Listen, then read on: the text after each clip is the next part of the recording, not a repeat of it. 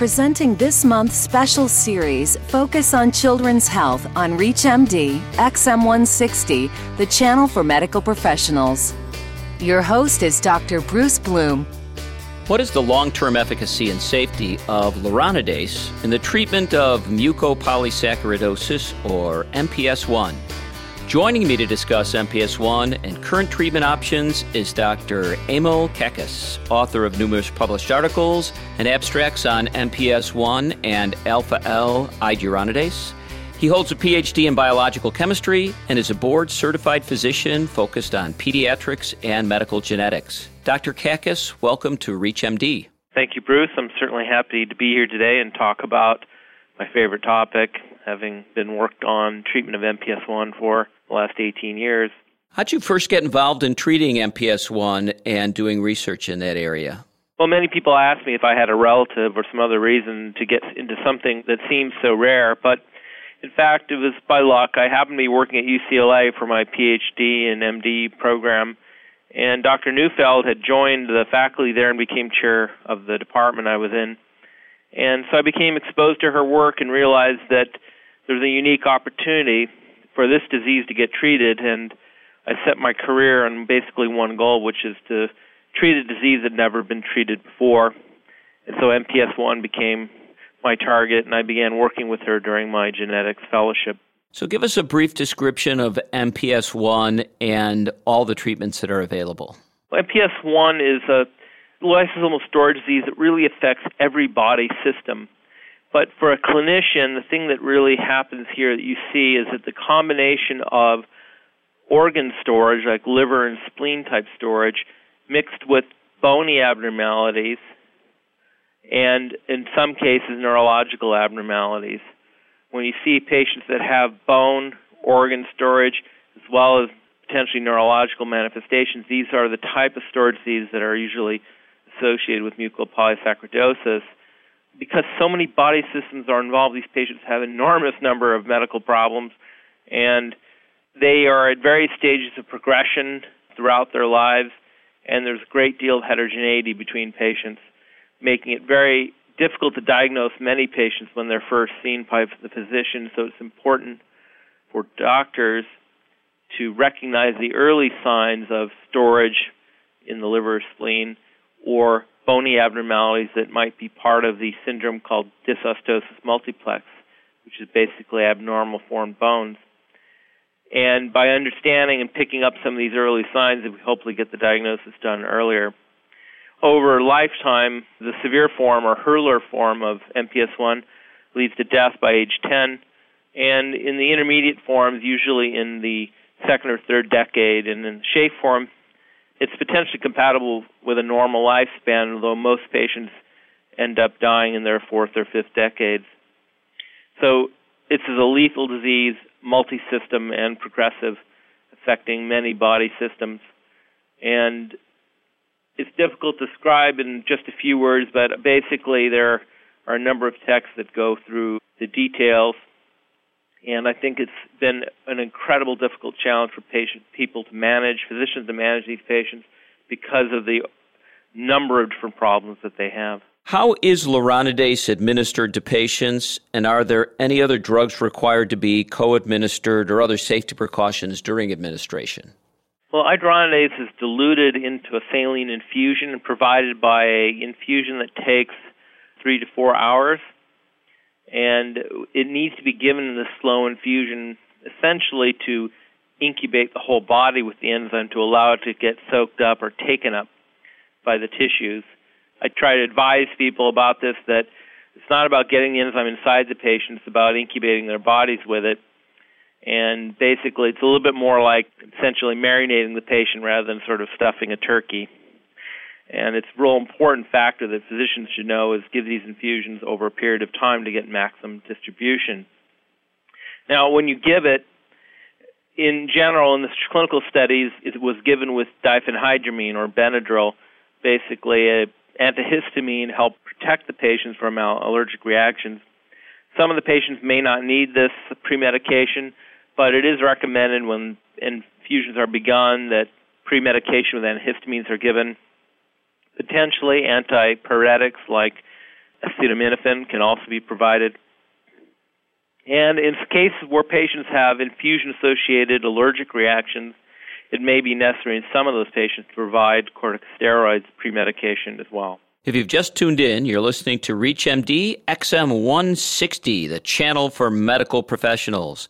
Our guest today is Dr. Emil Kekes, and we are discussing the long-term efficacy and safety of loranodase in the treatment of MPS I. So, Dr. Kekes, during the first Phase 1 and Phase 2 studies on loranodase, what were the key efficacy outcomes from those studies? Well, those studies the first study was a 10-patient open-label study, and what we showed is that the enzyme therapy given once weekly over a period of 52 weeks could reduce storage in the liver and spleen as well as in what was excreted in the urine, demonstrating the biochemical replacement of the enzyme and its function in the body. We were also able to show improvements in growth and as well in range of motion. And in patients with sleep apnea, we were able to show improvements in their sleep apnea. And overall, though not measured, the patients showed an incredible increase in energy and activity level, which was certainly encouraging for us at the time. So we were pretty pleased by what we were seeing, an improvement in storage parameters as well as clinical parameters. So that's really the main things that came out of it. From a safety standpoint, we did see some patients with infusion-associated reactions, allergic reactions that could be urticaria or hive-type reactions during infusions. And most of them were mild to moderate and manageable. And for some patients, they'd be doing fine, have no problems, and have a period, let's say, of a few weeks where they have some of these reactions. Then they seem to subside over time. When you look at those patients in the long run, in the long-term follow-up study at 6 years, they had stopped having any infusion-associated reactions by that point in time. And so we think that over time the patients appear to adapt better to the infusion. So those are the main things we got out of the Phase 1-2 study. And what about the Phase 3 study? How many patients were there, and what was the outcome of those studies? Yeah, in the Phase 3 study, it was a double-blind, placebo-controlled program that basically focused on proving whether the patients had an improvement in the forced vital capacity or in their 6-minute walk test. And what we were able to show in that study was a improvement in the forced vital capacity in the patients. It was almost 5% improvement, and that was statistically significant. And we showed in the 6-minute walk test a 38-meter improvement, which was just missed significance at a p-value of 0.06. So we had both those things showing some effect. We also showed that the urine substrate, of course, declined and the liver size improved as we had seen before. Ultimately, we did additional studies in those patients and followed them for what was a total of 4-year period to help look at those clinical parameters over the long haul. But in general, from the Phase 3 study, we showed an improvement in the functional capacity and the breathing of patients. And, we were pleased to be able to show that in this kind of small study with the population of patients as wide-ranging as 6 years to 40 in a clinical study, that you could show a benefit like this. How many patients are there in the United States with MPS I? Well, we don't have an exact number, but it's on the order of probably a couple hundred. So it's a pretty rare disorder. Although there's only a couple hundred, they probably use medical care at 10 times or 100 times the usual rate. So their exposure to the healthcare system is probably much greater than you would expect based on their numbers. And what has happened to the patients that have been on long-term loranodase? Are they still doing well? Can patients stay on it for life? Well, we have follow-up studies. Just actually this year, in 2009, there was a publication by Dr. Clark in which showed the long-term efficacy safety of loranodase. That was in the Phase 3 patient population. And in that study, 40 patients had been followed for, in total, would have been about 3.5 to 4 years of treatment. Again, they showed very good reductions in the urine and liver signs of storage. The functional vital capacity increased about 250 cc's. That's the maximum amount of lung air that can be forced out. But as percent predicted, it was about a small decline. The 6-minute walk test had, at 2 years, a 31-meter improvement. By 3.5 years, it was about 17 meters. And if you look at the population of patients, what you can see is that both for the forced vital capacity and the walk test, measures of breathing and running, essentially about 3/4 of the patients had an improvement or were stable, and 1/4 had declined some. So we showed in the majority of patients a good benefit in those two particular areas. If you look at other things like sleep apnea, and there was a decrease of about 7 events per hour, and range of motion increased by about 17 degrees in the shoulder flexion, which is a pretty substantial increase if you think about how much that affects your ability, for example, to comb your hair or brush your teeth. Some of those changes that we see in this Phase 3 extension, we also saw in our Phase 1/2 patients that I mentioned earlier in the follow-up study, and that's been published as well by Cifuentes et al. In 2007, the 6-year follow-up study. And we showed there, again, that over the long haul, the range of motion continued to get better, and the changes in the airway were sustained and improved. For those patients that don't have cardiac disease, they stayed stable, and the storage continues to get better and improved over time. But not everything is better. Clearly, some things are not as improved, and patients that had significant heart valve disease, for example, at baseline, may still need to get valve replacements. Patients with carpal tunnel syndrome may still need to get carpal tunnel surgery. And so there are some things that clearly you could not reverse once present. And one thing we have to understand is that in all of these patients we've been treating in these studies, they're all older patients. There are children that have been with the disease for 5 to 7 years at minimum. Some of them have been sick for maybe 40 years in the study. So what will be very important in the long run in looking at these long-term outcomes is to look at what's happening to these patients when we treat from birth.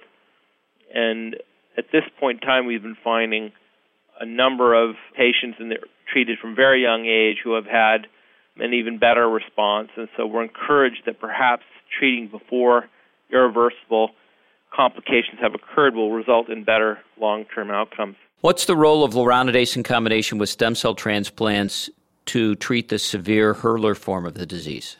Well, there have been a number of case reports, and most recently there was an 18-patient summary published by Wynn et al. What I think the general consensus now in the transplant community is that treatment with the hyaluronidase in Hurler patients who may undergo bone marrow or stem cell transplants is beneficial in preparing them and allowing them to get through those procedures effectively. Certainly for some of the patients, they are so sick before the transplant that they can't even do the transplant. And there have been case reports, one noted in the Wynn paper, but other ones by Chakrapani, who showed that heart failure, for example, in a really young Hurler patient can be reversed, making them healthy enough to survive a transplant, whereas they would not be able to undergo transplant previously. So there are certainly improvements in heart function and breathing that have benefited these patients and allowed them, with the severe form of MPS I, to get through a transplant. And after transplant, the procedure has been continuing the enzyme therapy until the patient's engrafted. So it's been a very helpful adjunct to the transplant process for the severe form of Hurler. The reason doctors are doing the transplant is to try to treat the brain, which is more affected than the severe or Hurler form of MPS I, and enzyme therapy does not appear to improve the brain at this point in time. So right now, I think the general consensus that combining enzyme therapy with stem cell transplantation is beneficial in obtaining a safer outcome for patients in the transplant. I'd like to thank our guest, Dr. Emil Kakas, for the time he took with us to discuss MPS I and hyaluronidase. Dr. Kakas, it's been a pleasure to talk with you. Well, thank you for having me. You've been listening to Focus on Children's Health on ReachMD XM160, the channel for medical professionals.